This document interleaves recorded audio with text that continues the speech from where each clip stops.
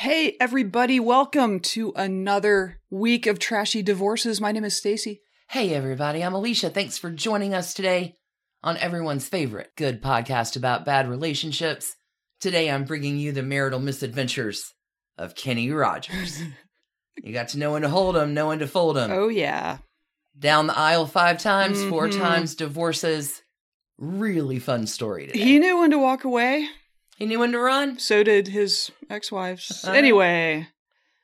I have this fun magic mirror here before we get started on our story today. I want to give some thanks to our newest patrons who've joined us at patreon.com/trashydivorces for early episodes, ad-free episodes, bonus episodes too. Thank you so much for joining us. Danielle W. and Bree C. Huge thanks. A few other names I see here in the magic mirror. We have some birthday wishes We do. to give out to 2 of our favorites, Sarah A. and Snoopy L. Happy, happy birthday. Mm-hmm. We have some wedding mazzles. Just life events happening everywhere. Big love to Tracy and Christine, who both have gotten married, but not to each other. That's correct. Okay. Congratulations on your nuptials. Wanted to clarify. Really excited. We've got some thanks to give out as well. Our friend Cindy from London sent us a delightful little care package with some seeds from Super Bloom. Yep. A few other little prizes. Spring's going to be very pretty over at TDHQ too. And our friend Kelly down under in Australia.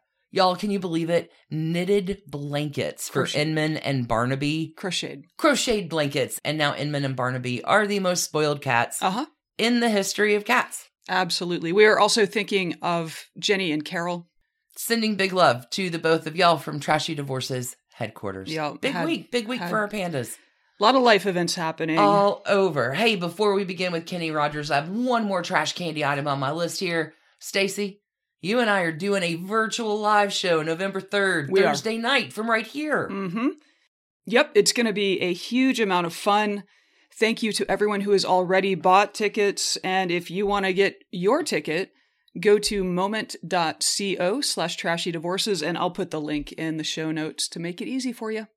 Stacy, I've made a life out of reading people's faces, knowing what their cards were by the way they held their eyes. Indeed. So if you don't mind me saying, I can see you're out of aces. For a taste of your whiskey, I'll give you some advice. Is it go, go, go?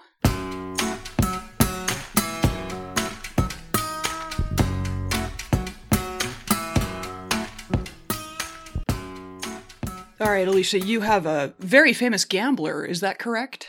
Gambled a lot on the love. Gotta know when to hold 'em, know when to fold 'em, know when to walk away, know when to run. Kenny Rogers was one of the most successful country music stars in the 1970s and 1980s. His appeal crossed over multiple genres, from country, top 40, adult, contemporary, and R&B. He was huge. Huge. Kenny was the first country music artist to consistently sell out large arenas and was one of the pioneers who made country music mainstream. In the 6-decade career of Kenny Rogers, he sold over 120 million albums. Good Lord. And had 24 number 1 songs. Can you imagine 24 number 1 songs? He's best known for his number 1 hits, such as The Gambler. Every gambler knows the secret to survival is knowing what to throw away, knowing what to keep. That's his marriages, actually. We're going to get there. Okay. But you can't forget about Lady, Islands in the Stream, Yep. Lucille, Don't Bring Your Love to Town, Through the Years. Oh, God. Yeah, it's an 80s flashback. Do you feel like you're 5 again? His signature story song, ballad style, also made Kenny a star of television movies, with several movies in the Gambler series, as well as the film The Coward of the County. Kenny also starred in other movies like Six Pack. Do you remember Six Pack? And made several television appearances. Kenny Rogers finds a great deal of success from his collaborations with Dolly Parton. Islands in the Stream was a number 1 hit in 1983. Good Lord. Spent 24 weeks on the chart. It's so cheesy to listen to now, but yeah, it fills me so with nostalgia every time I hear it. Dolly and Kenny, this duo also did a Christmas special in 1984 called, appropriately enough, Kenny and Dolly A Christmas to Remember, to go along with their hit Christmas album called Once Upon a Christmas. In Spiderwebs this week, I have a Kenny and Dolly follow-up. They were not romantically involved. I have a charming, wonderful Spiderweb story. Dolly is coming on Patreon, hero of all things. Mm-hmm. God, we love Dolly Parton. Yep. Along the way to his phenomenal and groundbreaking musical success, Kenny Rogers has had his share of personal ups and downs. Kenny's been married 5 times. Guy that is certainly never afraid to walk down the aisle. Fortunately, Kenny will find happiness and contentment in his 5th and final marriage, which lasts for 22 years from 1997 up to his death in 2020 from bladder cancer. When discussing his thoughts on his many marriages and divorces, Kenny admits that it was his passion for his music career that caused his marriages to fail. He called his career the quote-unquote difficult mistress that his wives had to compete with. It was his career that he cheated with. He didn't cheat with other women. Interesting. His career was his difficult mistress. Let's get into it. Kenneth Donald Rogers was born August 21st, 1938 in Houston, Texas. He's the 4th of 8 children born to Edward and Lucille Rogers. Later, his mother Lucille would take issue with his song Lucille, as it depicted a woman who left her family named Lucille. Mm-hmm. However, Kenny didn't write that song, and his mother never abandoned her family. It was just merely a coincidence. Kenny grows up poor in the San Felipe Courts, which is a housing project in Houston's 4th Ward. Kenny says as a child, he and his siblings didn't really realize how poor they were because everyone around them was just as poor as they were. Makes sense. It wasn't until the kids at school pointed out to him, helpfully not, that he was poor and that his clothes were ugly and tattered, that Kenny begins to realize the full situation of his family. Kids. Yeah. Kenny's dad was an alcoholic, but was never mean to his children. However, Kenny's father's alcoholism definitely contributed to the family's less than advantageous financial position. Kenny, though, always interested in music. He struggled to build his career and become a better artist. Kenny spends the majority of his young life in early adulthood kind of going from band to band, playing music with very little monetary gain before hitting it big. He's just out there doing his craft, finding an ear to listen to his song. First up, marriage number 1 to Janice Way Gordon. Kenny's going to get married for the first time when he is 19 years old. The two meet, this is Janice and Kenny, at a high school talent contest. Kenny Rogers, in his memoir, Luck or Something Like It, Kenny describes Janice as, quote, beautiful and truly one of the sweetest girls I'd ever met, unquote. Now, kind of interesting spiderweb here, Janice is a talented dancer. She is a student of Patrick Swayze's mom, who was a renowned dance instructor long before her son becomes famous for his moves. That is interesting. Mm-hmm. Now, this marriage for Kenny wasn't exactly his choice. Although he says he was really happy to do it, Janice was the first girl that Kenny had sex with, and the very first time the couple had sex, Janice becomes pregnant. Mm-hmm. Yeah. So the phone rings. Kenny gets an angry call from Janice's mother, who said, you need to get over here right now. We have plans to make. You and Janice are getting married on Saturday. My daughter is pregnant, and you are responsible. Yeah. Come tonight and be prepared to get married on Saturday, young man. Do you understand? Kenny did understand, and Kenny and Janice got married on May 15th, 1958. Their daughter Carol was born the following September. And Kenny writes that he doesn't feel trapped or cheated out of anything. He thinks the idea of being married is pretty cool. Kenny begins to take any musical job he could find with a young family to support. And Kenny's also working day jobs to earn enough money to be able to support his growing young family. Janice's parents were the problem in this one, because Janice's parents are never happy with the amount of money that Kenny Rogers is making, or the fact that Kenny wants to go strum on his little guitar and pursue this musical career when you should be going to a regular job. Yeah. Well, and if you've got a day job and you're, playing gigs at night, when are you spending time with your family? Well, you're trying to support your family, right? It's young kids. Yep. Young marriage. It's tough. So when the baby's about 6 months old, Janice and Kenny have a fight. A lot of couples do have fights, and sometimes when that happens, somebody leaves the house. Kenny decides to go outside and take a walk, just cool off, walk around the block. When Kenny gets back to his home, Janice's mother is there, helping Janice pack all of her shit. Wow. Janice's mother tells Kenny, "You've ruined my daughter's life and I'm taking her out of here, and don't you ever call her again." I know. Wow. Janice's mama. Whoa. Kenny, distraught. Kenny calls several times and attempts to reconcile with Janice. And Janice seems willing to try as well. And when Kenny asks Janice, let's meet, let's talk about this. Janice says she has to ask her mother, and then puts the phone down and goes to ask her mother and comes back and says, "I'm sorry, Kenneth, but my mother won't let me go." Wow. You are a married woman with a child. Yeah.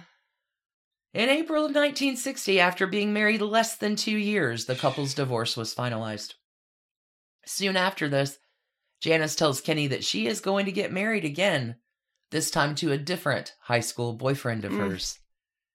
Janice asked Kenny to let Carol be adopted by the new husband and change her name so that they could all have the same last name, and Kenny reluctantly agreed. He'll write, "I'm not sure I handled the situation in the best possible way, but I was very young and simply made what I thought was the best decision at the time." About his first marriage, Kenny said in an interview, "That was a thing where her parents thought I'd ruined her life and were determined to break me. It didn't work, and it's really sad because I think it could have worked." Kenny also goes on to explain that he and Janice both agreed that Kenny himself would play a limited role in his daughter's life upon their split. Kenny tells Fox News, "That was my promise to them, that I would be her father, but he, his ex-wife's second husband, would be her dad, and I don't want to disrupt that. He stepped in at a time that was really awkward for all of us, and he became her dad, and I love him for that. He was a good guy." Marriage number 1. Yeah. Out. Bizarro marriage. Folded. Not playing that hand anymore. Yeah. Deal me again. Second marriage. Number 2, Gene Rogers. Oh, Gene. So Kenny's musical career is steadily moving forward. Although he hasn't really made any big break yet and isn't earning very much money with it, but Kenny will meet and fall in love with a woman named Jean Massey. The couple married less than a year after Kenny and Janice split. So, getting married in 1960.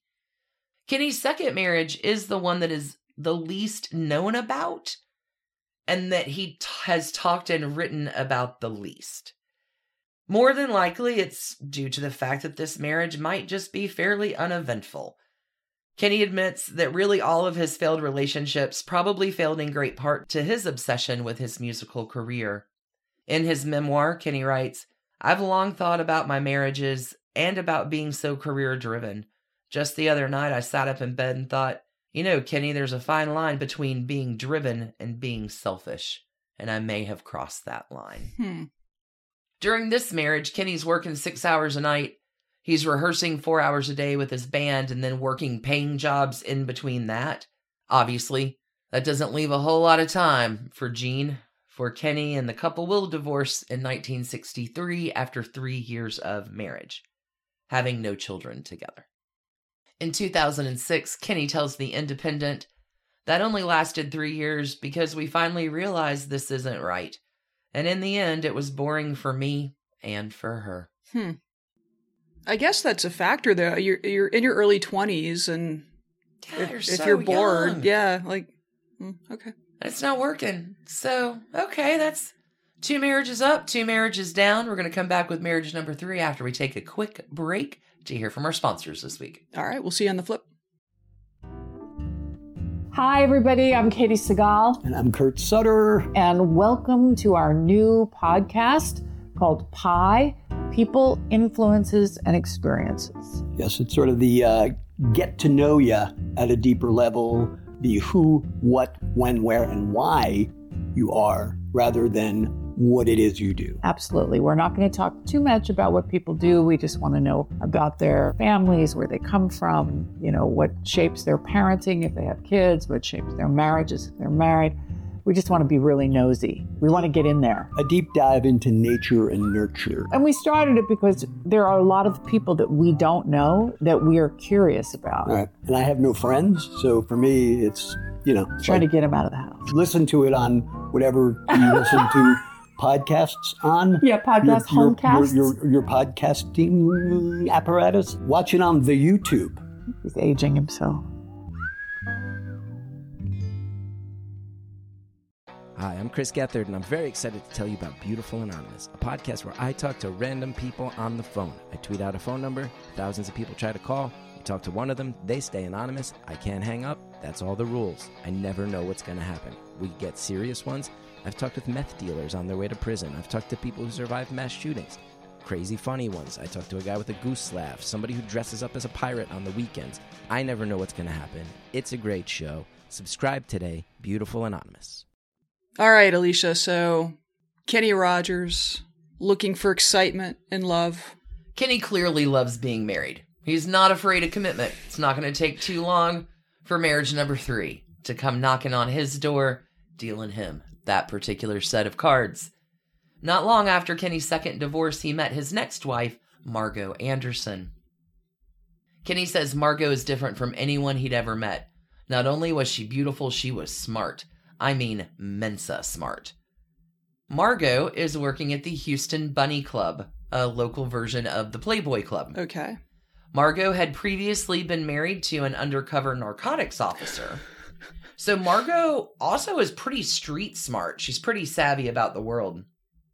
One thing that Kenny really enjoyed about his relationship with Margot was that he loved her parents. They got along really great. Margot's parents always treated him with respect and kindness.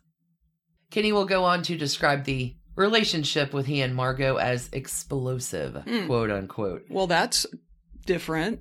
Change of pace. Well, explaining that when it was good, it couldn't be better, but when it was bad, it was awful. One story he shares about Margot was the time they were driving in icy, hazardous conditions in Nevada in the middle of winter. The roads were frozen solid with snow over the top, and since Kenny's from Houston, he's a Texas boy, he has no experience in driving in, inclement weather. Sure. So Kenny and Margot reach the top of the hill on a very narrow and icy road. Kenny doesn't have control over the car, and they're just sliding. Luckily, they were barely moving, but he knew he couldn't stop the car. So Kenny's afraid the car is going to careen down the hill. Yeah. So he thought Margot should get out while they were still safe and the car was moving slowly. And he said, "Get out. You can make it." He said he was confident she would make it because she was really athletic, mentally strong. She opened her door, jumped out, and started running alongside the car. He writes, "I watched this little 110-pound woman hold onto the car door, dig her heels into the ice, and struggle to keep the car upright, at the same time yelling to me, 'Throw me my mink.'" Oh my God. The couple dates about 6 months before they get married. Their son, Kenny Jr., was born on May the 24th, 1964. I gather by this point he's achieved some measure of prosperity, or maybe Not she quite had yet. she had the mink. Okay. It's coming. It's coming. It was her mink. Maybe. Okay. Many years later, Kenny tells The Independent, "So then I met this girl, and that was really an exciting relationship, which lasted 12 years, and out of it, we had a son. In fact, the first 9 years were as good as it gets, and it was only the last few that got ugly. I was touring a lot, and that is part of what killed the marriage." It's in this marriage that he really has some breakthrough success. Okay. In the mid-1960s, Kenny is touring with a band that included Kim Carnes and her husband, Dave Ellingson. Betty Davis eyes, Kim Carnes. It was also during this time that Kenny tried to change up his look to better suit the whole 1960s vibe. So Kenny starts parting his hair down the middle, gets a gold earring. This is the fun addition in accessories. He starts to wear rose-tinted glasses. Yeah. This is a very different look from what Kenny's ultimate look will be when he starts to make a name for himself as a solo artist. In 1969, Kenny Rogers and his band, The First Edition, recorded the song that would propel his career and become the type of song he would become synonymous with, the song story ballad. This song was called, it's one of our favorites around here, Ruby, Don't Take Your Love to Town. One of our favorites because our dog is named Ruby. Yes. Ruby Tallulah. Not for the song, but we sing this sometimes to her. Most of Kenny's future hits would also be story songs, again including Coward of the County, Lucille, Reuben James, The Gambler. By the mid-1970s, Kenny Rogers was a well-known singer, but not yet the country music icon that he would become after The Gambler. During this time, Kenny's doing a show in the lounge of the Hilton Hotel in Las Vegas, and Elvis Presley is doing a show in the main showroom. And one night, Elvis shows up at Kenny's dressing room, and Kenny is shocked. Oh, yeah. And at first thought Elvis came to the wrong dressing room.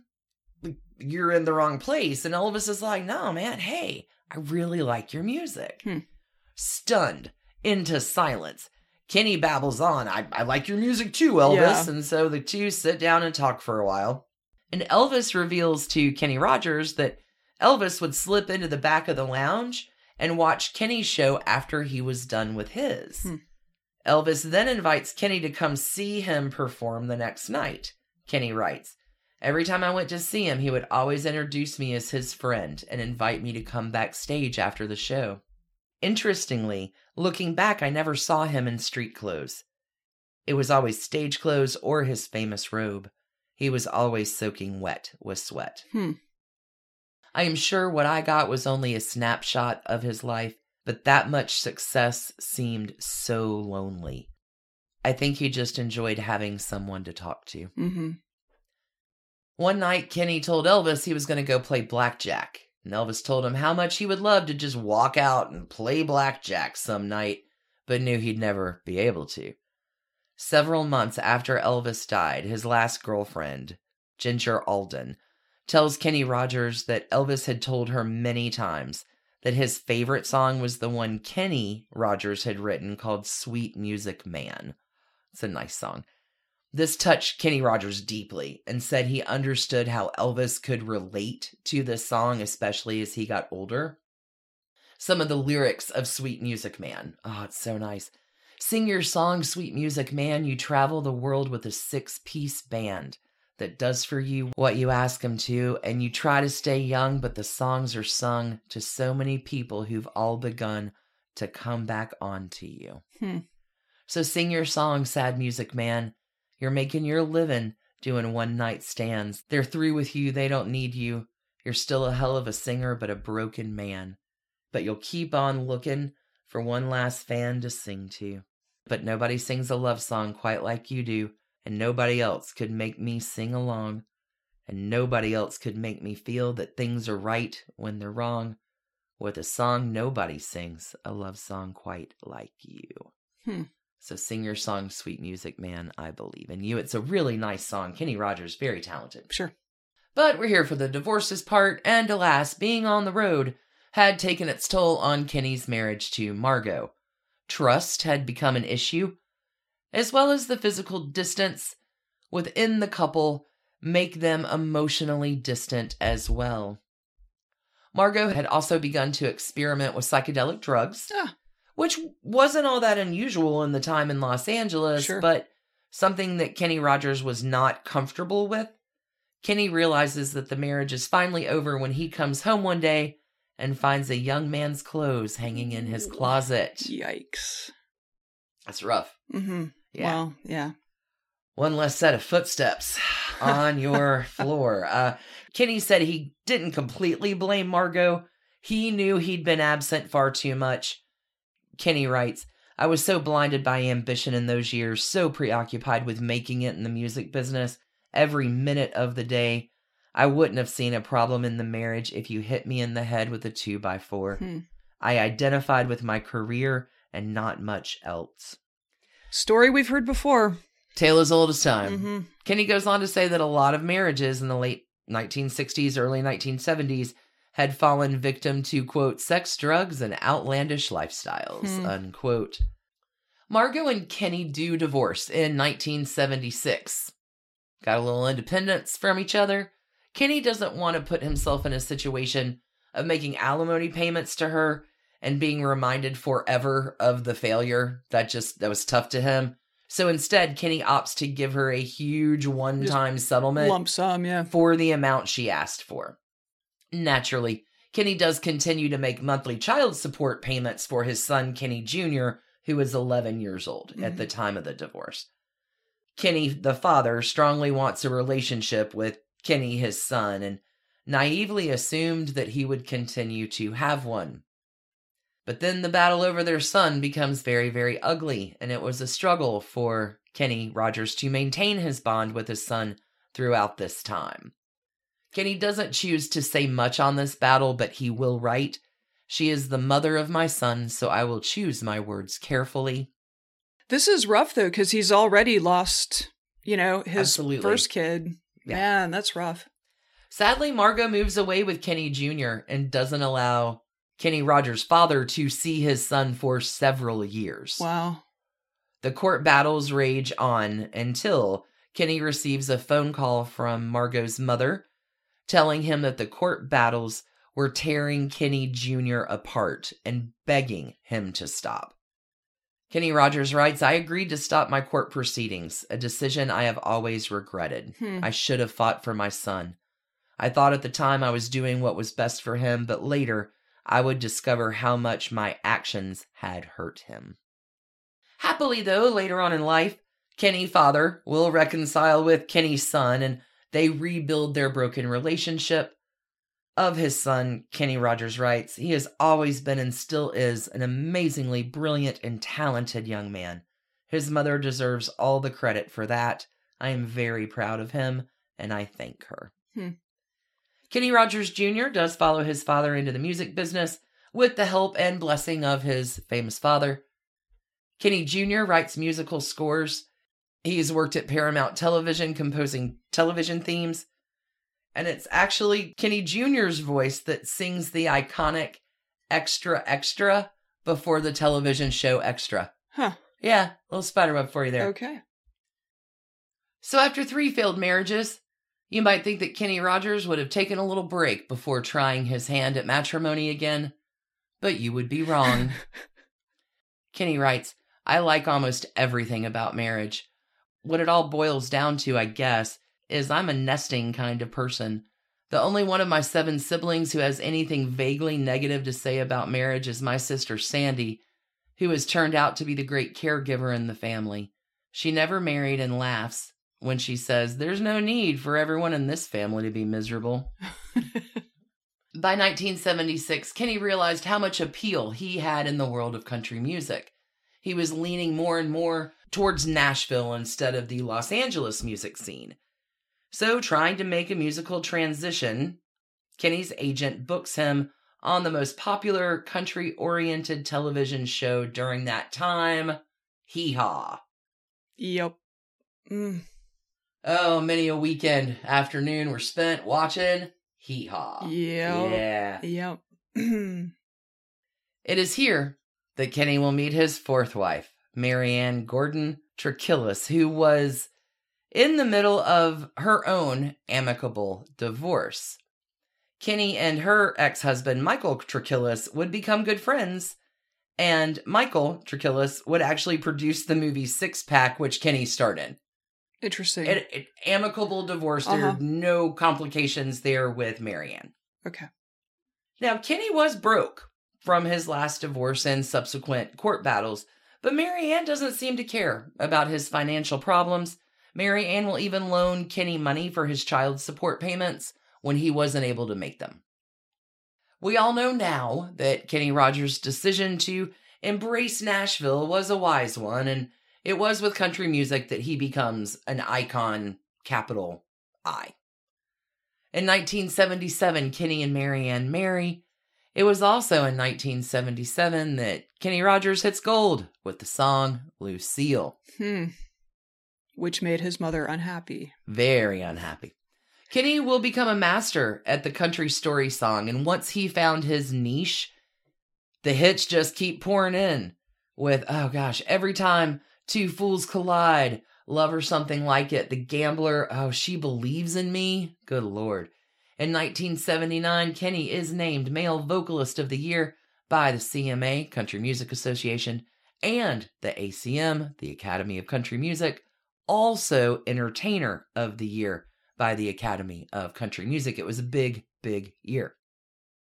Kenny is touring all of the time again and making more money than he could have imagined. Marianne, his wife, goes on tour with him, and their marriage is going strong. The 1980s were the most successful years of Kenny Rogers' professional life. His personal life is going well. In 1980, he scores big with the crossover success of Lady, written by previous Trashy Divorces alum Lionel Richie. The number one hits keep on coming with I Don't Need You, Through the Years, We Got Tonight, Islands in the Stream, Crazy, and Morning Desire. In 1981, Marianne learns that she's pregnant. Marianne and Kenny's son Christopher is born December 4th, 1981, where the couple will then decide to move to Marianne's hometown of Athens, Georgia, to give their son a more normal childhood and be close to her family. Thus was REM founded. No, I'm kidding. No, thus was Kenny Rogers' Chicken Restaurant. Oh, right. Yeah, I think Athens might have been the original location. Okay. So good. All right, in 1984, Kenny and his good friend Dolly Parton released a popular Christmas album and accompanying television movie. In 1985, guys, this is a blast through the past. Kenny Rogers was an integral part in the USA for Africa charity single, We Are the World. Sure. We are the children. We are the ones that make a brighter day, so let's start giving. And then, ellipses, the Gambler TV series and movies happened. And if all that success wasn't enough, in 1991, huzzah! Kenny Rogers starts the chicken-based restaurant chains bearing his name, Kenny Rogers Roasters. Kenny's riding high. Yeah. Chicken and gold albums. Chicken and gambling. Despite having a seemingly wonderful marriage, Kenny Rogers and Marianne Gordon do announce their divorce in 1993. This is after almost 2 decades of marriage. Marianne Gordon talks to Closer Weekly after Kenny Rogers' death in 2020 and says, I always felt his total focus was on me. If anyone wanted anything from him, he was looking me in the eye and said whatever she wants to do. I think that when he turned 50, I didn't have his full attention anymore, but it looked like he still wanted me here. His life was such an open book, and after 2 years, he felt this craving, this longing. He said he felt he was having a midlife crisis. He felt like his career was fading.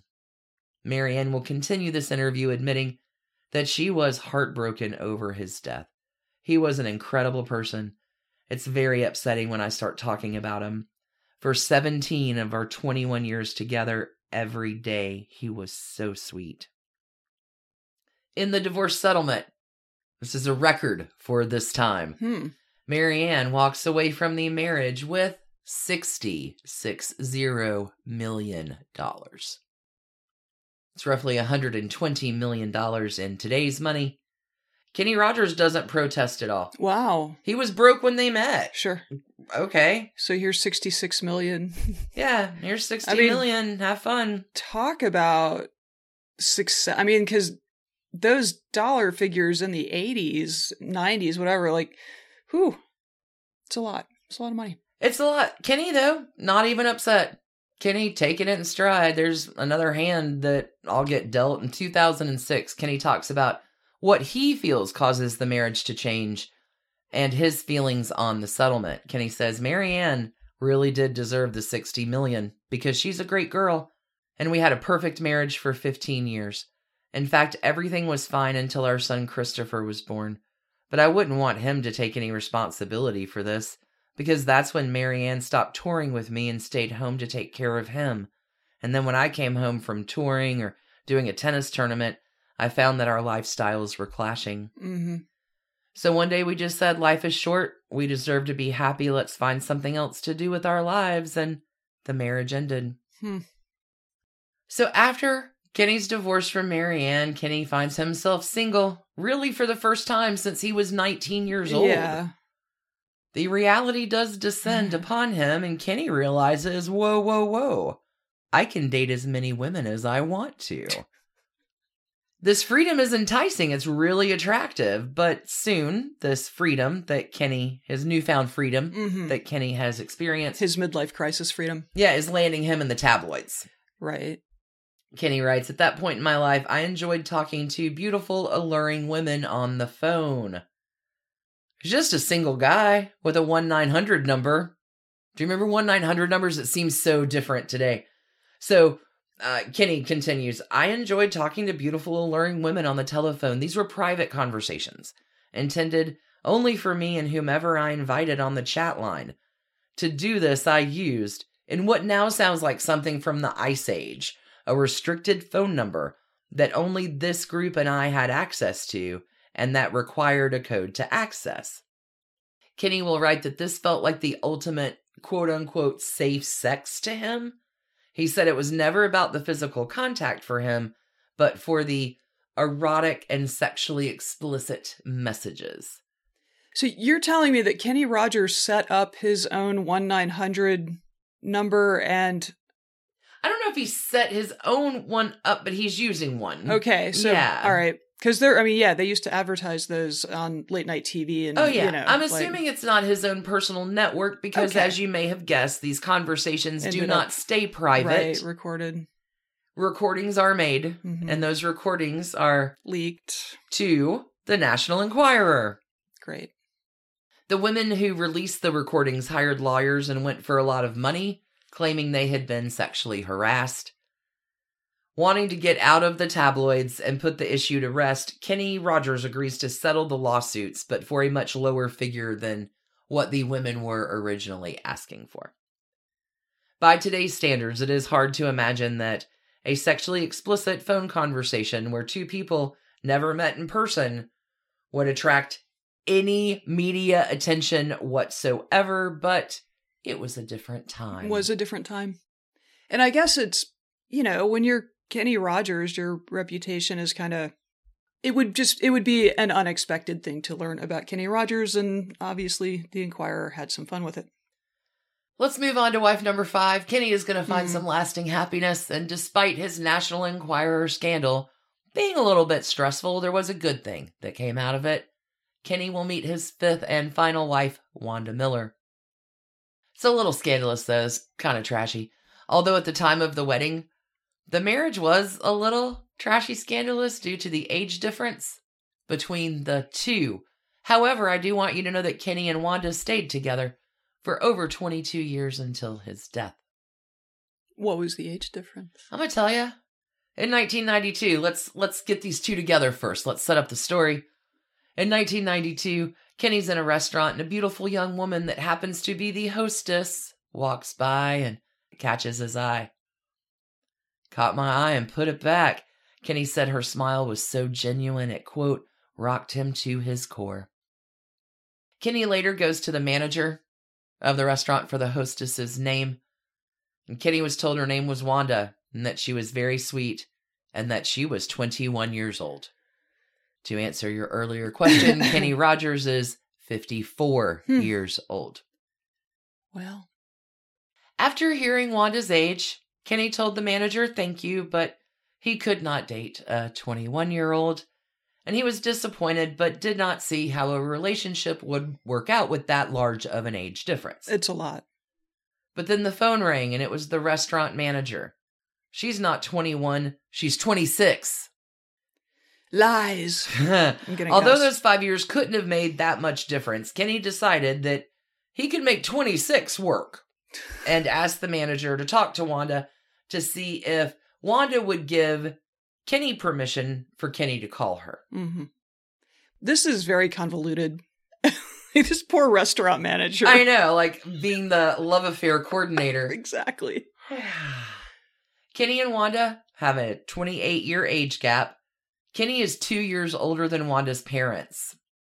There was an interview with Fox News where Kenny Rogers confessed that Wanda's parents called Kenny to say that they did not appreciate what Kenny was doing with their 26-year-old daughter. Okay, so she was actually 26. Correct. Okay, all right. But still, awful big age for difference. For sure. Kenny will tell Wanda's parents, you know what? I don't blame you. I'm the father of 3 kids, and I don't think that I would appreciate it either. But he makes a promise to Wanda's parents and says, I promise you that I'm never going to lie to Wanda, and I'll never lie to you. And Kenny will keep that promise, and soon enough, Kenny and Wanda's parents become close friends. Despite the age difference, Kenny and Wanda date for 5 years before they do get married June the 1st, 1997. The couple will have twin sons in 2004. It is in 2012 that Kenny Rogers tells Reuters, Wanda and I have been together now for 20 years, been married 15 years. She's 28 years younger than me, and I say this from the bottom of my heart. She is my soulmate. She knows me better than anyone else has known me. She loves what I do, and I'm not as insensitive to her needs as I may have been in the past. Ironically, it may have been the age difference that helped this marriage last.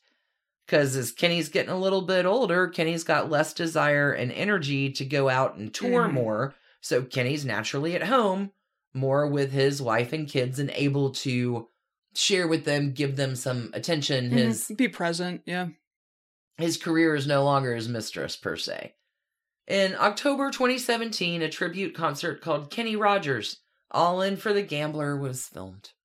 It included Dolly Parton, Chris Stapleton, Lionel Richie, Reba McEntire, the Judds, Little Big Town, many other performances that actually had to be cut to fit the hour-long broadcast time frame. The grand finale of the live tribute was with Kenny's dear friend Dolly Parton singing I Will Always Love You to Kenny Rogers with her arm around him. It was a fitting farewell tribute to the singer that had had such an enormous impact on country music. Kenny Rogers does pass away from bladder cancer at his home March 20th, 2020, at the well-lived age of 81 years old. Because of COVID, it was not until 2 years later when Kenny was given a proper memorial and funeral. Kenny Rogers is buried at Oakland Cemetery, just right down the street in Atlanta, Georgia. It does appear that the gambler finally broke even. And that is the Trashy Divorces ride of Kenny Rogers. 5th time's the charm. 5th time's the charm. You gotta know when to hold them and know when to fold them. Know when to walk away. Know when to run. Know when to approach the restaurant manager. You never count your money when you're sitting at the table. There'll be time enough for counting when the trashy's done. Yeah.